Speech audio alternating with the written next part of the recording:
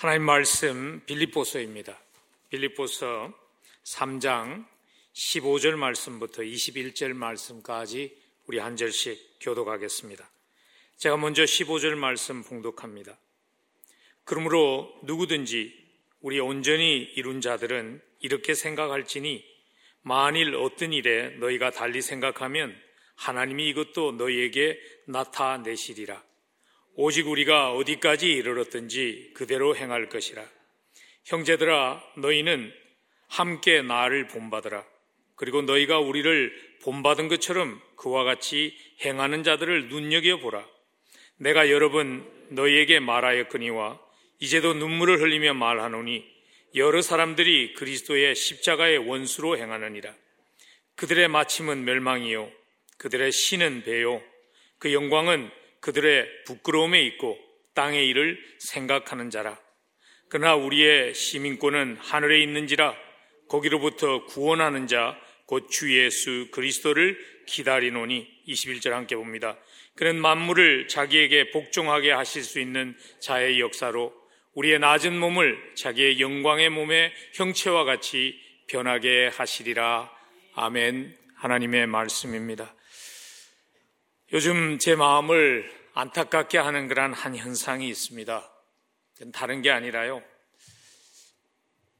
기독교 신앙이 마치 생각 없는 모습으로 사는 것이라는 것을, 그러한 인상을 세상에 주고 있는 그러한 현상입니다. 코비드-19 위기의 상황을 지나가면서 일부 그리스도인들의 지혜롭지 못한 그러한 모습 때문에 마치 열심 있는 또는 열성적인 그러한 그리스도인이 된다는 것은 상식에서 먼 모습으로 살아가는 것과 같은 것을 매스컴이 계속 방영하는 것을 보며 너무 안타까운 마음이 듭니다. 생각을 많이 하면 신앙으로 사는 것이 도움이 안 된다는 말은 그것은 성경적인 조언이 아닙니다.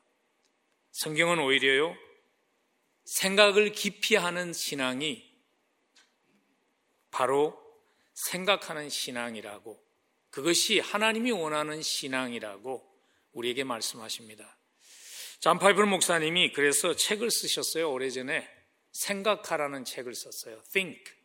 거기에서 생각과 신앙이 분리되어서는 안 된다는 것을 이렇게 강조합니다.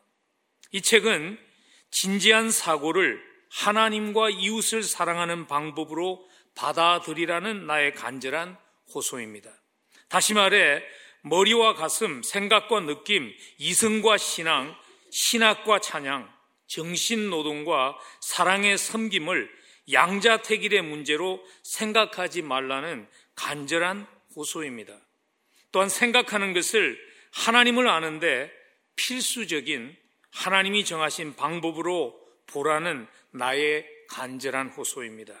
생각은 하나님을 향한 예배와 세상을 향한 섬김의 불길이 계속 타오르도록 기름을 끼얹는 중요한 그러한 방법입니다. 그렇게 말했습니다. 생각과 신앙의 관계를, 떼어놓을 수 없는 관계를 너무나 잘 요약한 한마디라고 생각합니다. 그러나 불행하게도 우리의 현실은요, 신앙이 뜨거워지면 생각하기를 포기해야 되는 것 같은 모습을 보이는 그리스도인들을 종종 보게 된다는 것입니다. 그래서 현대의 많은 지식인들이 기독교를 부담스러워하는 이유가 이것이라고 그러죠. 기독교인이 되면 나도 저런 모습으로 살아야 된다는 그 부담이 기독교에 대한 거부감을 가지게 한다고 말하죠. 여러분, 하나님의 말씀은요, 우리의 믿음이 깊어지기 위해서 생각하기를 중단하라고 말씀하시지 않습니다. 오히려 생각하는 신앙인이 되라고 공고하십니다. 특별히 우리가 함께 지금 말씀을 따라가고 있는 빌립보서는요, 생각하는 것의 중요성을 끊임없이 강조합니다. 빌립보서에서 생각한다라고 번역된 프로네인이라는 그 헬라어 단어가 무려 10번씩이나 등장합니다. 그리고 이 프로네인이라는 단어는요, 그냥 지적인 생각을 말하는 그러한 단어가 아니라 이 프로네인이라는 단어는 행동으로 나타난 실용적인 지혜를 나타낸 그러한 단어입니다. 한마디로 빌립보서는 생각할 때, 생각하는 그리스도인이 될 때 삶으로 그 모습이 나타날 수밖에 없다는 것입니다. 여러분, 생각하는 그리스도인의 모습으로 살아갈 수 있으면 좋겠습니다. 과연 어떤 모습이 우리의 삶을 통해서 보여질 때 우리는 생각하는 그러한 그리스도인으로 살아가는 것일까요? 오늘 본문 말씀은 우리에게 세 가지의 구체적인 삶의 모습이 있을 때 우리는 생각하는 그리스도인으로 살아가며 세상에 영향력을 미치는 그리스도인으로 살아갈 수 있다고 우리에게 말씀해 주십니다. 그 첫 번째 모습은 이것입니다. 다름과 틀림을 구분하는 포용력을 발휘하며 살아야 합니다. 다르다는 것과 틀리다는 것이 동일하지 않다는 것을, 그래서 다름을 품을 수 있는 그러한 포용력을 가지고 신앙생활을 해야 한다고 말씀하십니다. 15절에 담긴 메시지가 그것이죠. 그러므로 누구든지 우리 온전히 이룬 자들은 이렇게 생각할지니 만일 어떤 일에 너희가 달리 생각하면 하나님이 이것도 너희에게 나타내시리라. 오늘 사도 바울이 빌립보 교인들에게 편지를 써서 우리가 이렇게 살아갑시다 하는 말씀을 전하면서 바울의 마음속에 이 생각이 있었어요. 아직 빌립보 교인들 가운데 바울의 신앙 모습을 그대로 수용할 수 없는 사람들이 있다는 것을 사도 바울이 지금 인식한 것입니다. 그리고 그들을 품으면서 이 말을 하고 있는 것이죠. 그래서 오늘 보면 15절 말씀에 만일 어떤 일에 너희가 달리 생각하면 이렇게 말씀하실 때 사실 어떤 일이라고 지금 사도 바울이 말하고 있는 그 일이 구체적으로 무엇인지는 우리가 알 수는 없습니다. 그러나 문맥을 볼 때 한 가지 확실한 것은 지금 구원의 핵심적인 문제에 대한 다른 이해를 의미하고 있지 않다는 것은 우리가 알 수 있습니다. 십자가를 통해서만 구원을 받을 수 있다는 그 구원론에 대한 다른 의견을 가지고 있는 사람을 품자고 얘기하고 있지 않다는 것은 저희들이 알 수 있습니다. 지금 사도 바울은 이런 말을 하고 있는 것이죠. 바울이 그리스도를 만나고 살아온 그러한 신앙 양식에 대해서 완전히 동의가 되지 않는 사람들이 있을 수 있다는 것이죠. 바울이 지금 그들을 품으면서 이렇게 말하는 것입니다. 지금 당신들이 나와 동의가 되지 않아도 우리는 한 가족입니다. 함께 가는 것입니다. 이 길을 가면서 하나님의 적당한 때에 하나님께서 알게 하시는 때가 있을 것입니다. 바울은 그들을 격려하며 함께 가기를 원했습니다. 바울의 이러한 포용력을 배우는 것이 너무나 필요한 시대에 우리가 살고 있는 것 같아요. 요즘은 나와 조금만 생각이 다르면 마치 원수와 같이 만들어버리는 풍조가 너무 심한 것 같아요. 정치적으로도 그렇고요. 불행하게 신앙적으로도 자기와 조금만 다르면 품지 못하는 원수로 만들어버리는, 적으로 만들어버리는 그러한 풍조가 요즘은 너무 심한 것 같아요. 그래서 생각하는 그리스도인으로 다름과 틀림을 구분하며 품는 그러한 모습이 오늘날 더 필요한 시대에 우리가 살고 있습니다. 사실 현실적으로 어떤 단체이든지 간에 타협할 수 없는 그러한 사항이 있게 마련이죠. 예를 들자면 이런 거 아니겠습니까? 일반적으로 정말 포용력이 있고 웬만한 사람들 다 품어주는 단체죠. 그린피스와 같은 그러한 환경보호단체. 그 단체는요, 당신이 동성연애에 대해서 어떻게 생각하시든지, 낙태에 대해서 어떻게 생각하든지, 마리화나 사용에 대해서 어떻게 생각하든지 상관없이 멤버십을 받아줍니다. 그렇지만 제가 그 그룹에 가서 만일 제가 생각할 때는 미국의 해안 지역에 석유 유추선을 더 많이 허용해야 됩니다. 아마 그렇게 말하면 그린피스에 가서 제가 돌 맞을 겁니다. 제가 그 말씀을 드리는 이유는 이것입니다. 신앙적으로 살기 때문에 편협해질 수밖에 없다고 스스로 위축되어서 사는 그리스도인이 되지 말자는 것입니다. 물론 우리가 신앙적으로 살아가면서 타협할 수 없는 그러한 진리가 있죠. 지키기 위해서 목숨을 걸어야 하는 그러한 진리가 있어요. 사도 바울이 그런 사람 아니었죠. 좋은 게 좋은 거다. 그런 사람 아니었어요. 바울의 서신을 읽어보면요, 갈라디아서 1장 8절 같은 데 보면 우리나 혹은 하늘로부터 온 천사라도 우리가 너에게 전한 복음 외에 다른 복음을 전하면 저주를 받을지어다.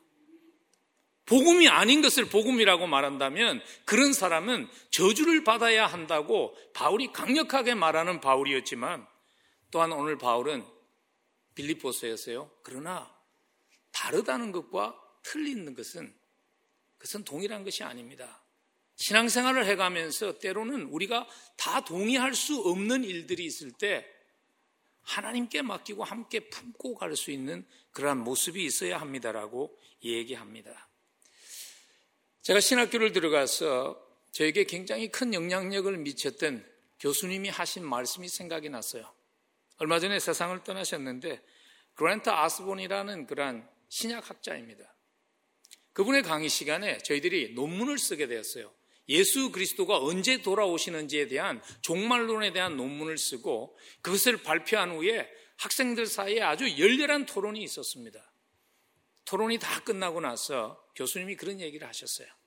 제가 오늘 여러분들의 토론을 들어보니까 세 가지의 주장으로 굉장히 성경적인 논리로 여러분들이 주장한 것을 제가 볼 수 있습니다. 근데 한 가지 제가 여러분들에게 드리고 싶은 말씀은 이것입니다. 여러분들의 주장이 성경적일 수 있습니다. 그렇지만 한 가지 우리가 잊지 말아야 하는 것은 주님 앞에 섰을 때 주님께서 그 세 가지가 다 정확하지 않다고 말할 수 있다는 것을 우리가 겸손히 수용할 수 있어야 합니다. 그래서 그분이 그런 얘기를 하시더라고요. 여러분들이 논문을 썼는데 지도교수인 나와 의견이 같지 않지만 여러분의 논문의 근거가 성경적인 근거가 합당할 때는 제가 여러분들에게 좋은 학점을 주었습니다. 그러면서 이렇게 말씀하셨어요. 앞으로 성경을 공부하고 성경을 가르칠 때 서로 다름을 존중해 줄 수 있으면 좋겠습니다. 내가 아는 것이 전부라는 태도로 서로를 원수로 만들지 않을 수 있는 지혜로운 그러한 그리스도인들이 리더가 될 수 있으면 좋겠습니다. 그런 조언을 주셨어요. 오늘 사실 사도 바울을 통해서 우리가 배우고 있는 모습이 생각하는 신앙인의 모델이라고 할 수 있는 사도 바울을 통해서 배우고 있는 그 모습이 바로 이렇게 포용하는 모습이죠. 16절에 보니까 오직 우리가 어디까지 이르렀든지 그대로 행할 것이라. 지금 바울이 의도적으로요, 우리라는 대명사, 복수형 대명사를 쓰고 있는 것을 놓치지 않으면 좋겠어요. 사도 바울은 대사도입니다. 빌립보 교인들과 비교될 수 없는 그러한 영적인 자이언트입니다. 거인입니다. 그런데 바울은 자기를 그들과 같은 위치에 놓습니다. 바울은 지금 이렇게 말하고 있는 거예요. 당신은 나와 같은 수준이 아니지만 내가 그래도 불쌍히 여기서 끼워줄게, 그런 태도가 아니에요. 바울은 지금 그런 고백을 하는 것입니다. 우리가 다 함께 그리스도 안에서 성장해 가고 있습니다. 그래서 우리 그 단계에 어느 단계에 있든지 그 단계에서 만족하지 말고 더 그리스도를 닮은 모습으로 우리 나아갑시다. 지금 그렇게 권면하며 그들을 품고 있는 것이죠. 여러분, 우리의 신앙생활의 태도는 배쳐가는 태도인가요? 그렇지 않으면 우리는 기다려주고 품고 가는 그러한 신앙인인가요? 한번 그 질문을 하면서 이 질문도 함께 할 수 있으면 좋겠습니다. 어떻게 하면 바울과 같이 부족한 이웃도 품고 갈 수 있을까? 어떻게 하면 부족한 이웃도 함께 품고 갈 수 있을까요? 그 방법은요, 십자가입니다. 십자가가 내 자신을 바라보게 하는 렌즈의 역할을 하고 십자가가 우리의 이웃을 바라보게 하는 렌즈가 될 때 우리는 품고 갈 수 있어요. C.S. 루이스가 피고인석의 하나님이라는 글에서 너무나 잘 표현했습니다. 그리스도인이지만 심술 굳은 어떤 노파의 경우를 생각해 보자. 또 한 번도 교회에 간 적이 없지만 쾌활하고 인기 좋은 남자를 예로 한번 들어보자. 만일 그 노파가 그리스도인이 아니었다면 얼마나 더 심술 굳은 사람이 되었을지 누가 알겠는가? 그리고 그 남자가 그리스도인이었다면 얼마나 더 좋은 사람이 되었을지 누가 알겠는가? 우리는 이 두 사람에게 나타난 결과만을 비교해서 기독교를 신앙을 판단해서는 안 됩니다. 이 두 경우에 그리스도께서 어떤 원재료를 가지고 일하시는지를 알아야 합니다. 생각해야 합니다. 그 말을 했어요. 여러분, 사실 우리가 여기까지 올 수 있었던 것, 아직 그리스도를 닮아가며 가야 할 길이 멀지만 그래도 이만큼 될 수 있었던 것, 주님이 우리를 기다려 주시고 주님이 인내해 주셔서 여기까지 오지 않았습니까? 십자가를 통해서 우리의 과거에 부족했던 모습, 은혜 아니면 여기까지 올 수 없던 그 모습을 보며 잊지 않으면 좋겠습니다. 바울은 그걸 잊지 않았던 것 같아요. 그래서 로마서 5장 8절에 보면 우리가 아직 죄인 되었을 때에 그리스도께서 우리를 위하여 죽으심으로 하나님께서 우리에 대한 자기의 사랑을 확정하셨다고 얘기합니다. 바울은 그 하나님의 십자가의 은혜가 바울과 같은 사람이, 사울과 같은 사람이 바울이 되게 했다는 것을 잊지 않았어요. 그래서 오늘 보면 사도 바울은요, 아직 깨닫지 못하는 그러한 사람이죠. 그러나 바울은 그들을 향한 안타까움이 있었어요.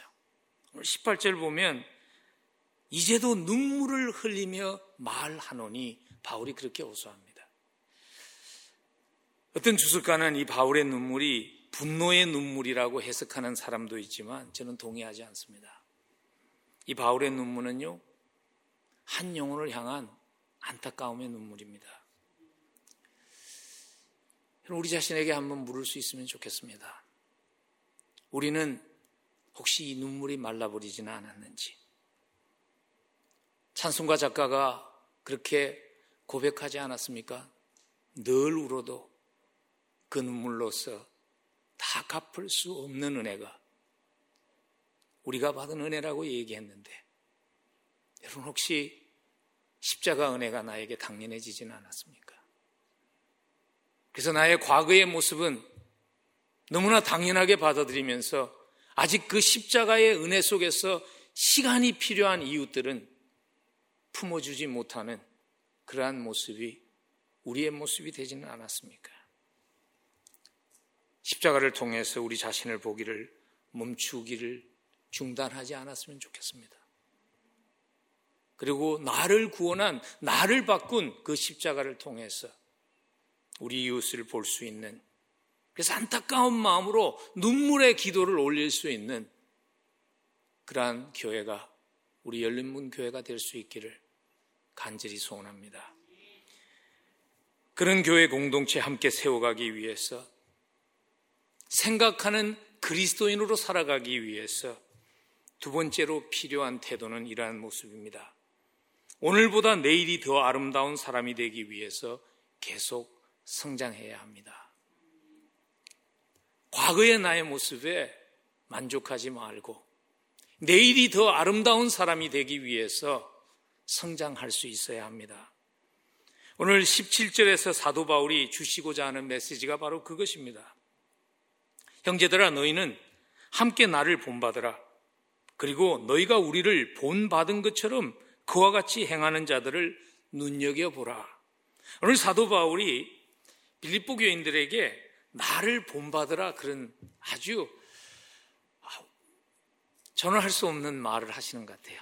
근데 사실 제가 과거에는요, 사도 바울이 나를 본받으라는 말을 할 때 바울 자신을 본받으라는 말로 좁게 이해를 했어요. 물론 그게 다 틀린 건 아니에요. 바울이면 그렇게 말할 수 있어요. 근데 오늘 보면 사도 바울은 그것보다도 더 깊은 의미로 그 말을 하고 있다는 것을 우리가 볼 수 있습니다. 왜냐하면 문맥을 볼 때 지금 사도 바울은요, 나를 닮으라 그 말을 하지 않아요. 왜냐하면 12절에 보면은 사도 바울이 이미 그렇게 고백을 합니다. 이미 얻었다함도 아니요 온전히 이루었다함도 아니라 13절에서 내가 아직 잡은 줄로 여기지 않고 나는 달려간다, 그렇게 고백한 바울이, 그러면 나의 모습 가운데에서 여러분들이 닮아야 할 모습은 이것이고 닮지 말아야 할 모습은 이것입니다라는 구체적인 그런 설명도 없이 나를 닮으십시오, 그렇게 말하는 것은 문맥에 맞지 않기 때문입니다. 그리고 그뿐 아니라 사도 바울의 다른 서신에 보면요, 같은 맥락으로 기록된 그러한 말씀들이 있는데 그런 말씀을 읽으면 의미가 더 선명해지는 것 같아요. 그런 말씀 중에 하나가 고린도전서 11장 1절입니다. 내가 그리스도를 본받는 자가 된 것 같이 너희도 나를 본받는 자가 되라. 바울은 지금 나를 본받으라 하는 그 말은 내가 그리스도를 본받는 자가 된 것 같이 그 모습을, 그리스도를 닮는 모습을 닮으라는 것이죠. 지금 바울이 우리 그리스도를 닮아갑시다. 어제보다 오늘 더 그리스도를 닮는 모습이 됩시다. 그렇게 말할 때 바울이 마음에 두었던 구체적인 모습은 어떤 모습일까요?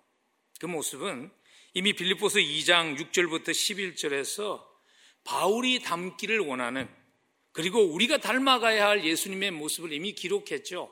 우리가 이미 살펴보았습니다. 그냥 요약을 하면 우리가 닮아야 할 그리스도의 모습을 두 모습으로 요약할 수 있어요.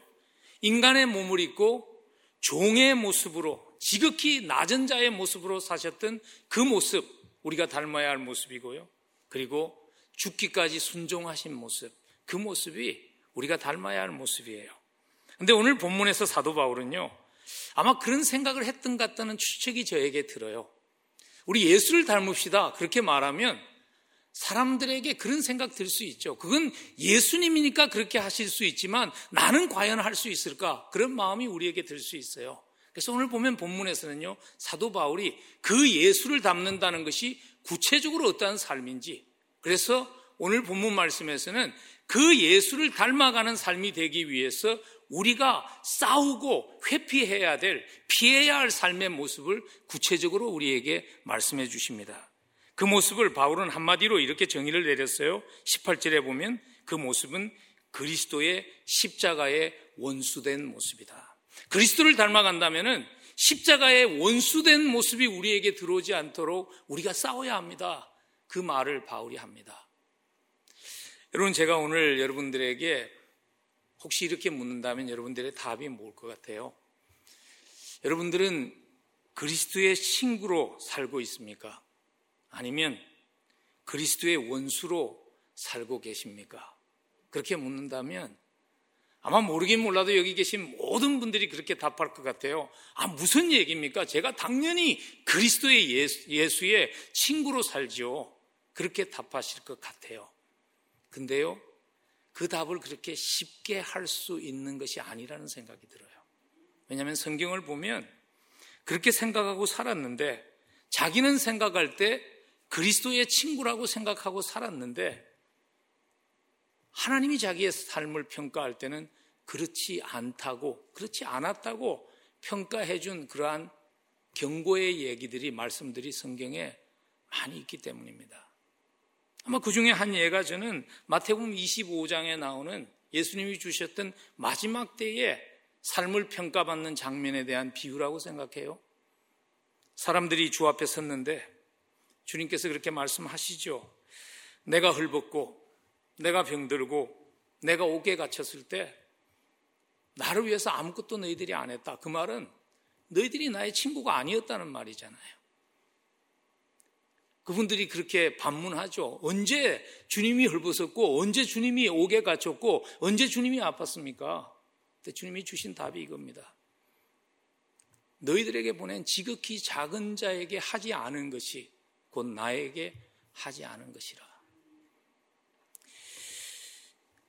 사도 바울은 항상 그 거룩한 두려움을 안고 살았던 것 같아요.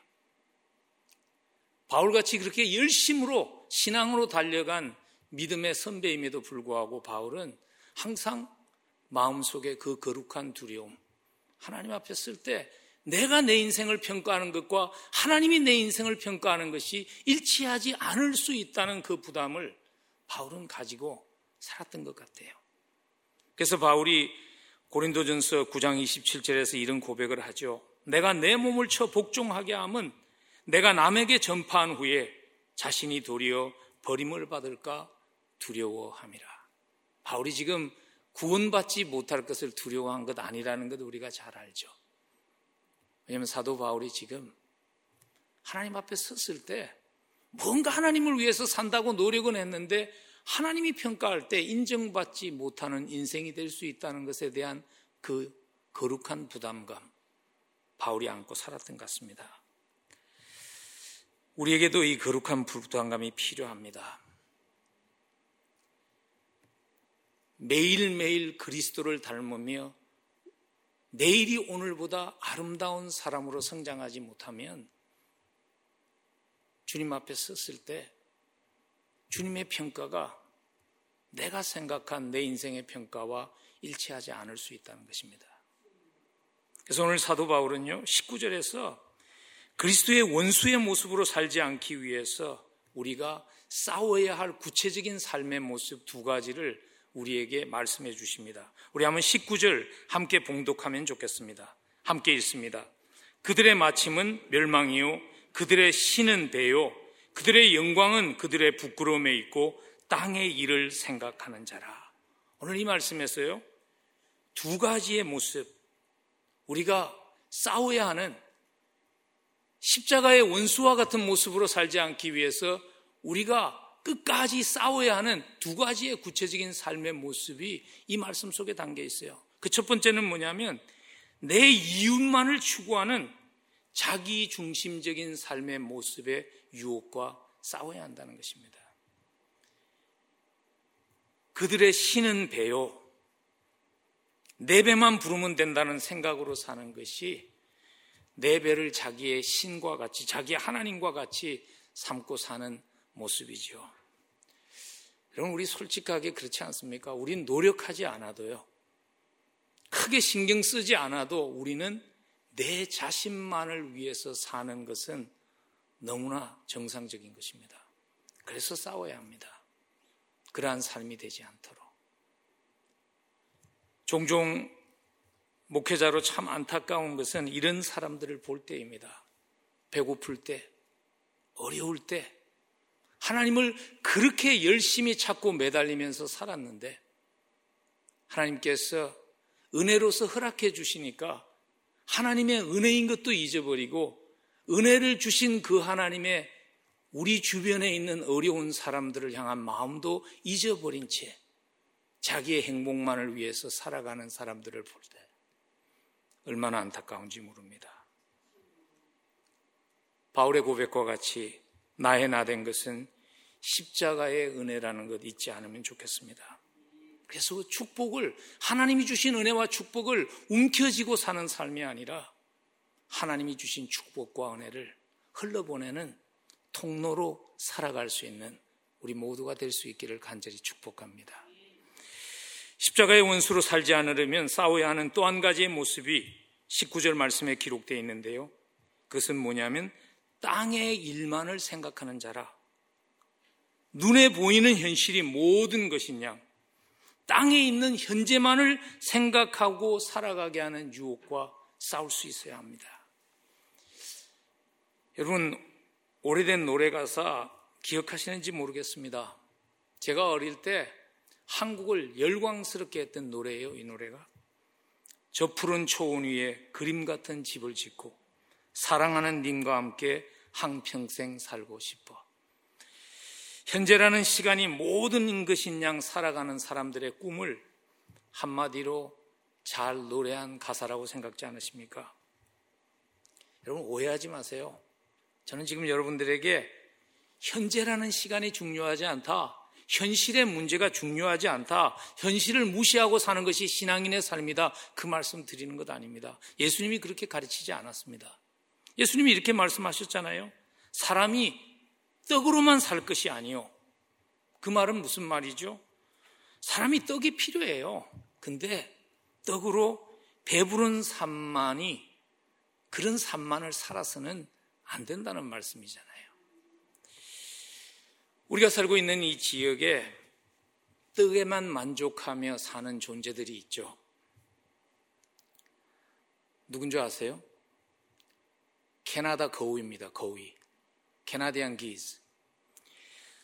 이 거위들은요, 배고프지 않아요. 왜냐하면 사람들이 계속 먹여주기 때문에 배고프지 않아요.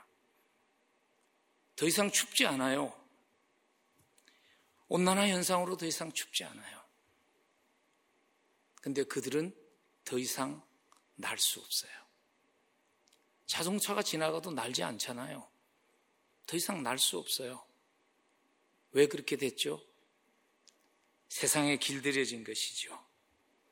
더 이상 날 수 없는 존재로 세상이 자기를 길들였는데 자기가 길들여지고 있다는 것을 모르며 지금 그러한 익숙한 모습이 된 것이죠. 여러분, 세상에 길들여지면 하나님의 원래의 목적대로 살지 못합니다. 세상이 계속 우리를 길들이기 위해서 말하지 않습니까? You only live once. 노세 젊어서 노세, 늙어지면은 못 노나니. 여러분, 세상 박자에 길들여져 삽시 맙시다. 생각하며 삽시다. 나는 지금 어느 박자에 맞추어서 내 인생을 살고 있는지 우리 자신을 좀 돌아보며 사십시다. 성경은 우리에게 끊임없이 말씀하십니다. 우리가 세상에 있지만 우리가 세상에 속한 존재가 되어서는 안 된다고. 여러분, 창조주가 날도록 창조된 창조물이 날지 못할 때 얼마나 그 마음이 아프실까요? 빛과 소금으로 세상을 회복시키는 그리스도인으로 십자가에서 핏값 주시며 우리를 구원하셨는데 빛은 희미해지고 소금은 맛을 잃었다면 하나님의 마음이 얼마나 안타까우실까요? 그래서 생각하는 그리스도인으로 살아야 합니다.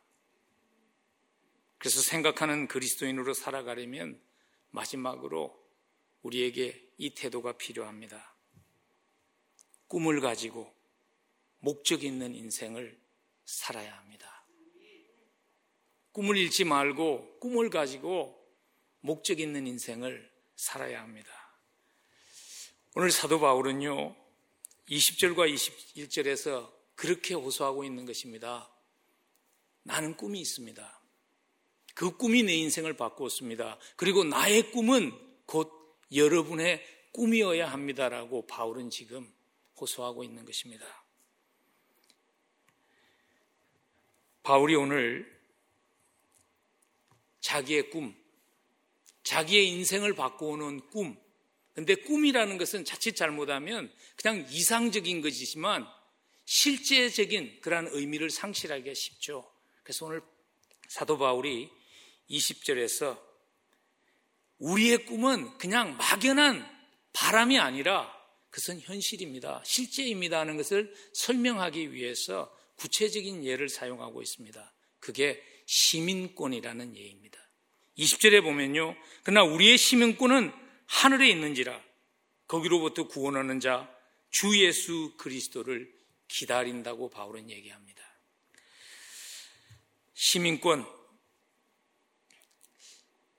시민권이라는 단어가 여러분과 저에게 어떤 그런 마음의 느낌을 가져다 주는지 모르겠어요.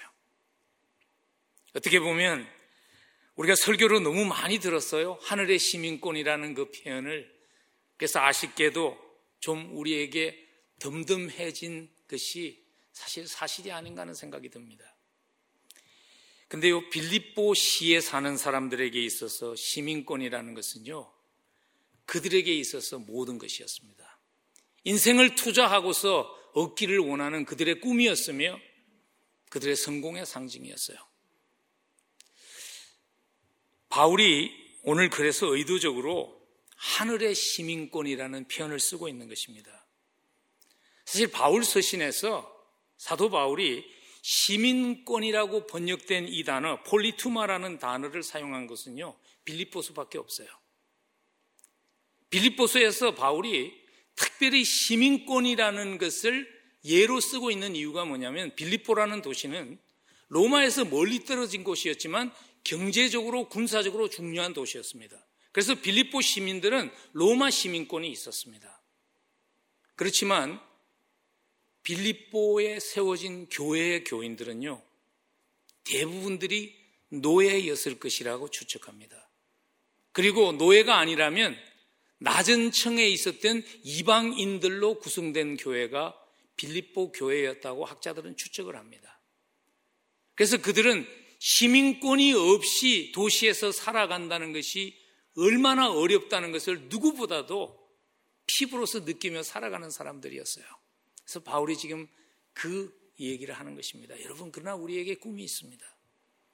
로마의 시민권과 비교할 수 없는 천국의 시민권이 그리스도를 통해서 우리에게 주어진 그 꿈이 있습니다.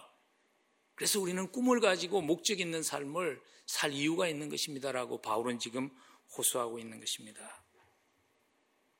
여러분, 꿈이 있으신가요? 여러분의 꿈은 무엇인가요? 꿈이 우리의 인생을 바꾸죠.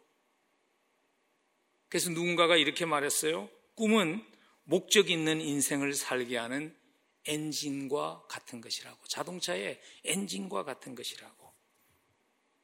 여러분, 그래서 세상은 끊임없이 우리에게 꿈을 포기하고 살도록 방해하는 이유가 그것입니다. 꿈을 가지라고 격려하기보다는 꿈을 포기하고 살라는 목소리가 우리 주변에 더 많은 이유가 그것입니다. 여러분, 그 노래 기억하시죠? 인순이의 노래, 거위의 꿈. 난 꿈이 있었죠 하는 노래 기억하시죠? 난 꿈이 있었죠. 버려지고 찢겨 남루하여도 내 가슴 깊숙이 보물과 같이 간직했던 꿈. 가수는 이렇게 노래합니다. 그런데 주변 세상은 늘 걱정하듯 말하죠. 헛된 꿈은 독이라고. 세상은 끝이 정해진 책처럼 이미 돌이킬 수 없는 현실이라고. 내 가수는 계속 노래합니다. 언젠가 나 그 벽을 넘고서 저 하늘을 높이 나를 수 있어요. 이 무거운 세상도 나를 묶을 수는 없죠. 내 삶의 끝에서 나 웃을 그날을 함께해요. 노래합니다. 혼혈아로 태어나서 정상에 오른 가수의 자서전적인 노래죠. 그래서 많은 사람들을 감동시켰던 노래. 꿈을 포기하지 말라는 메시지가 담긴 세상 노래지만 우리에게 주는 중요한 메시지가 있는 그러한 노래라고 생각지 않으신가요? 여러분, 꿈이 없으면 인생은 표류할 수밖에 없습니다. 목적 없이. 원수 마귀는 이걸 너무나 잘 알죠. 그래서 끊임없이 우리에게 속삭이지 않습니까? 천국 소망 헛된 꿈이야. 현실을 충실하게 살지 못하는 독과 같은 것이야. 포기하고 살아. 끊임없이 우리에게 말하지 않습니까? 주일날 예배드릴 시간이 어디 있어? 젊을 때 더 많이 벌어야지 속삭이지 않습니까? 흥금 돌릴 돌이 어디 있어? 좋은 차 사고 인생 즐겨야지 그렇게 속삭이지 않습니까? 다른 사람들 돌본 시간 있으면 자기 개발이나 해. 꿈은 독이야. 그렇게 말하지 않습니까? 자녀들의 영적 성장 나중에 생각하고 좋은 학교 보내는 거 우선순위 삼아. 꿈은, 허망된 꿈은 현실의 독이야. 그렇게 속삭이지 않습니까? 세상은 끊임없이 말합니다. 천국의 소망을 가지고 사는 것이 현실을 충실하게 사는 것을 방해하는 독소와 같은 역할을 한다고. 나 여러분, 역사는 그렇게 증명하지 않습니다. C.S. 루이스 씨가 Mere Christianity, 단순한 그리스도교라는 기독교라는 책에서 이런 말을 합니다. 역사를 읽으면 현재 세상을 위해서 가장 많은 일을 했던 그리스도인들은 다음 세상을 가장 많이 생각하는 소수의 사람들이라는 것을 알게 됩니다. 불행하게 그리스도인들이 다음 세상에 대해서 크게 생각하지 않기 때문에 그들이 이 땅에서의 삶이 너무 비효율적이 되었습니다. 천국을 목표로 삼으면 이 땅에서의 삶도 덤으로 받게 될 것입니다. 이 땅에서의 삶만을 목표로 삼으면 당신은 이것도 저것도 얻을 수 없게 될 것입니다. 그렇지만 현실이 그렇게 쉽지는 않죠. 현실 속에서 생존하면서 하늘을 생각하며 사는 것이 자연스럽지도 않고 쉽지도 않습니다. 그래서 그리스도 안에서 주신 꿈을 붙잡는 것이 필요합니다. 사도 바울이 오늘 꿈을 붙잡자고 하는 이유가 거기에 있는 것이죠. 바울이 지금 우리의 시민권은 하늘에 있습니다 하는 그 말을 하면서 바울은 이 고백을 하는 겁니다. 내가 감옥에 앉아 있지만 찬양할 수 있는 힘은, 내가 감옥에 앉아 있지만 소망을 잃어버리지 않는 그 비결은 하나님이 나에게 주신 그 꿈 때문이라고, 천국의 시민권 때문이라고 바울은 고백합니다. 그러면서 바울은 지금 우리라는 그 표현을 통해서 그 꿈은 나에게만 준 꿈이 아니라, 나만 붙잡아야 하는 꿈이 아니라 그리스도 안에서 우리 모두가 붙잡아야 하는 꿈이라는 것을 잊지 말자고 그런 강조합니다. 사도 바울의 말이 다른 사람의 말보다 파워가 있는 이유는, 왜냐하면 바울은요 이미 이 땅에서 로마의 시민권을 가진 사람이기 때문이에요. 근데 바울이 지금 그 고백을 하는 거잖아요. 내가 로마의 시민권을 가졌지만 이것과 비교할 수 없습니다. 천국 시민권은. 여러분 종종 그런 것 생각지 않나요? 저는 그런 생각 참 많이 하는데, 아무것도 없는 사람이 말이죠, 가져봐야 별거 아닙니다. 그 별로 힘이 없어요. 그 말은 한 번도 성공 못 해본 사람이 성공해봐야 별로 의미가 없습니다, 그런 말 하면 힘이 없는 것 같아요. 근데 바울은요 성공의 사다리를 올라본 경험이 있고 성공해본 경험이 있는 사람이에요. 근데 그 바울이 그런 고백을 하는 거 아닙니까? 근데 그리스도를 만난 후에 그리스도가 나에게 주신 그 천국 시민권의 꿈은 내가 이때까지 세상에서 누린 성취한 그 꿈과 비교될 수 없습니다 라고 바울은, 여러분들에게는 그 꿈이 있습니다. 그리고 그 꿈을 간직하고 살아야 할 이유가 있습니다라고 말하고 있는 것이죠. 여러분, 우리가 간직하고 살아야 할 꿈이 뭘까요? 21절이 좀 더 구체적으로 우리에게 설명합니다. 우리 한번 함께 읽을까요? 그는 만물을 자기에게 복종하게 하실 수 있는 자의 역사로 우리의 낮은 몸을 자기 영광의 몸의 형체와 같이 변하게 하시리라. 하나님의 꿈을 이루신 예수님이 누리시는 그 영광, 그 영광이 우리가 누릴 영광입니다. 바울은 지금 말합니다. 우리의 꿈이 허망되지 않습니다. 왜냐하면 예수 그리스도가 증인입니다. 그 꿈은 꼭 이루어집니다. 그 꿈 붙잡고 삽시다. 바울은 지금 21절에서 우리에게 그 호소를 하는 것입니다. 여러분, 종종 삶을 중간 평가하면서 살 수 있으면 좋겠어요. 정신없이 살다 보면 무엇을 위해서 정신이 없는지를 혼동하기가 참 쉬운 것 같아요. 무엇을 위해서, 무엇을 향해서 그렇게 우리는 열심히 달려가고 있나요? 하나님의 목적과 하나님의 꿈과 우리가 달려가는 그 열심은 상관이 있나요?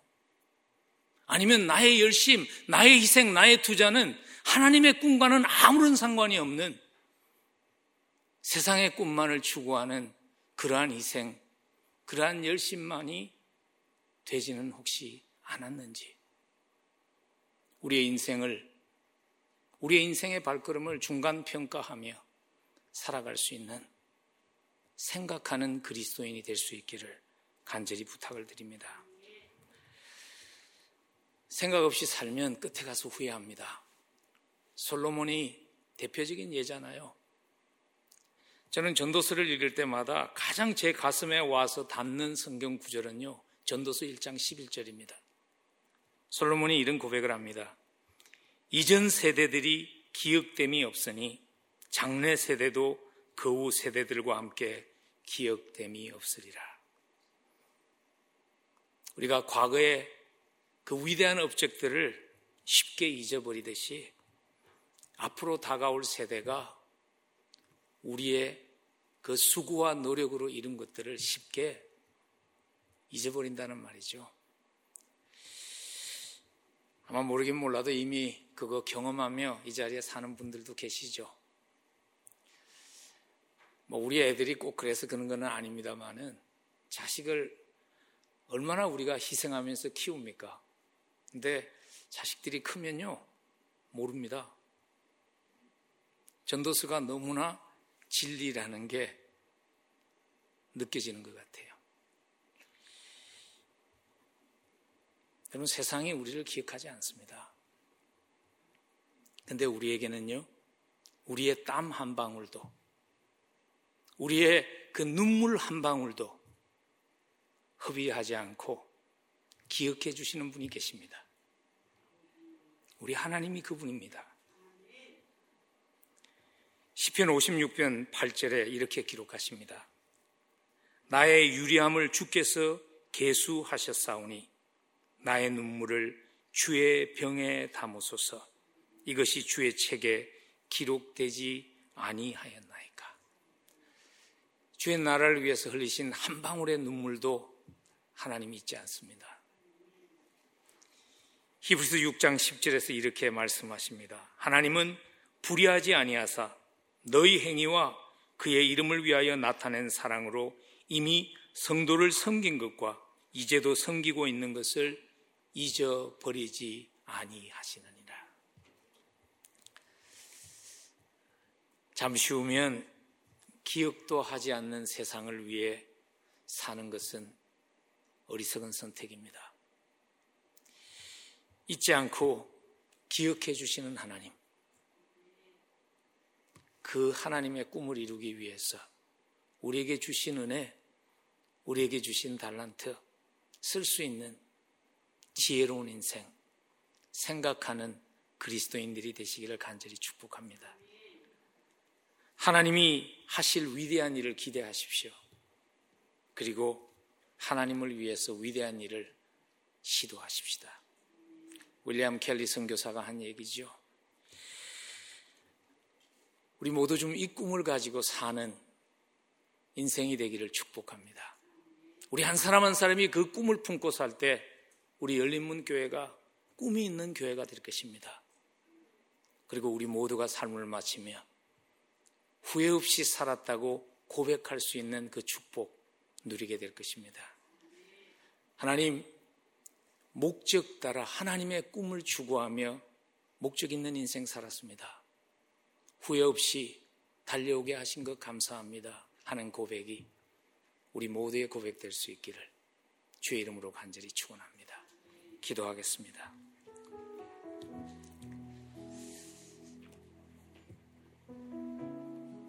그리스도 안에서 우리를 구원하시고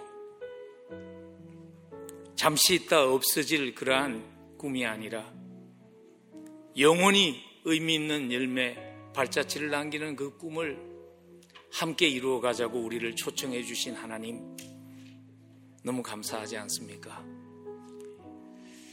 우리 시간 기도하십시다. 하나님, 깨어서 세상에 길들여진 그러한 성도가 아니라 세상을 역류하며 하나님의 꿈을 이루는 그러한 성도로 살아갈 수 있도록 주님 나를 도와주옵소서. 우리 함께 기도하며 나아갑니다. 천국 시민권 주신 것, 영혼이라는 그 시간 속에 살게 하신 것 기억하고 이번 한 주간도 보내시는 자리에서 무엇을 하든지 죽게 하듯 살 수 있는 하나님의 사람들이 되게 해 주옵소서. 이제는 우리의 소망이신 우리 주 예수 그리스도의 한량없는 은혜와 죄인을 자식 삼아 주신 하나님 아버지의 이해할 수 없는 무한하신 사랑하심과 하나님의 꿈이 우리의 꿈이 되어 살아갈 수 있도록 힘 주시고 능력 주시고 지혜 주시는 성령님의 동행하심이 주님, 잠시 세상이지만 의미 있는 발자취 남기며 살게 도와주옵소서. 모든 일을 하며 죽게 하듯 이번 한 주간을 승리케 해 주옵소서. 간구하며 이 자리를 떠나는 사랑하는 성도들의 사무회와 그들의 가정과 그들의 생업 위에 그리고 하나님의 몸된 교회 위에 지금부터 영원까지 함께 하시옵기를 간절히 축원하옵나이다.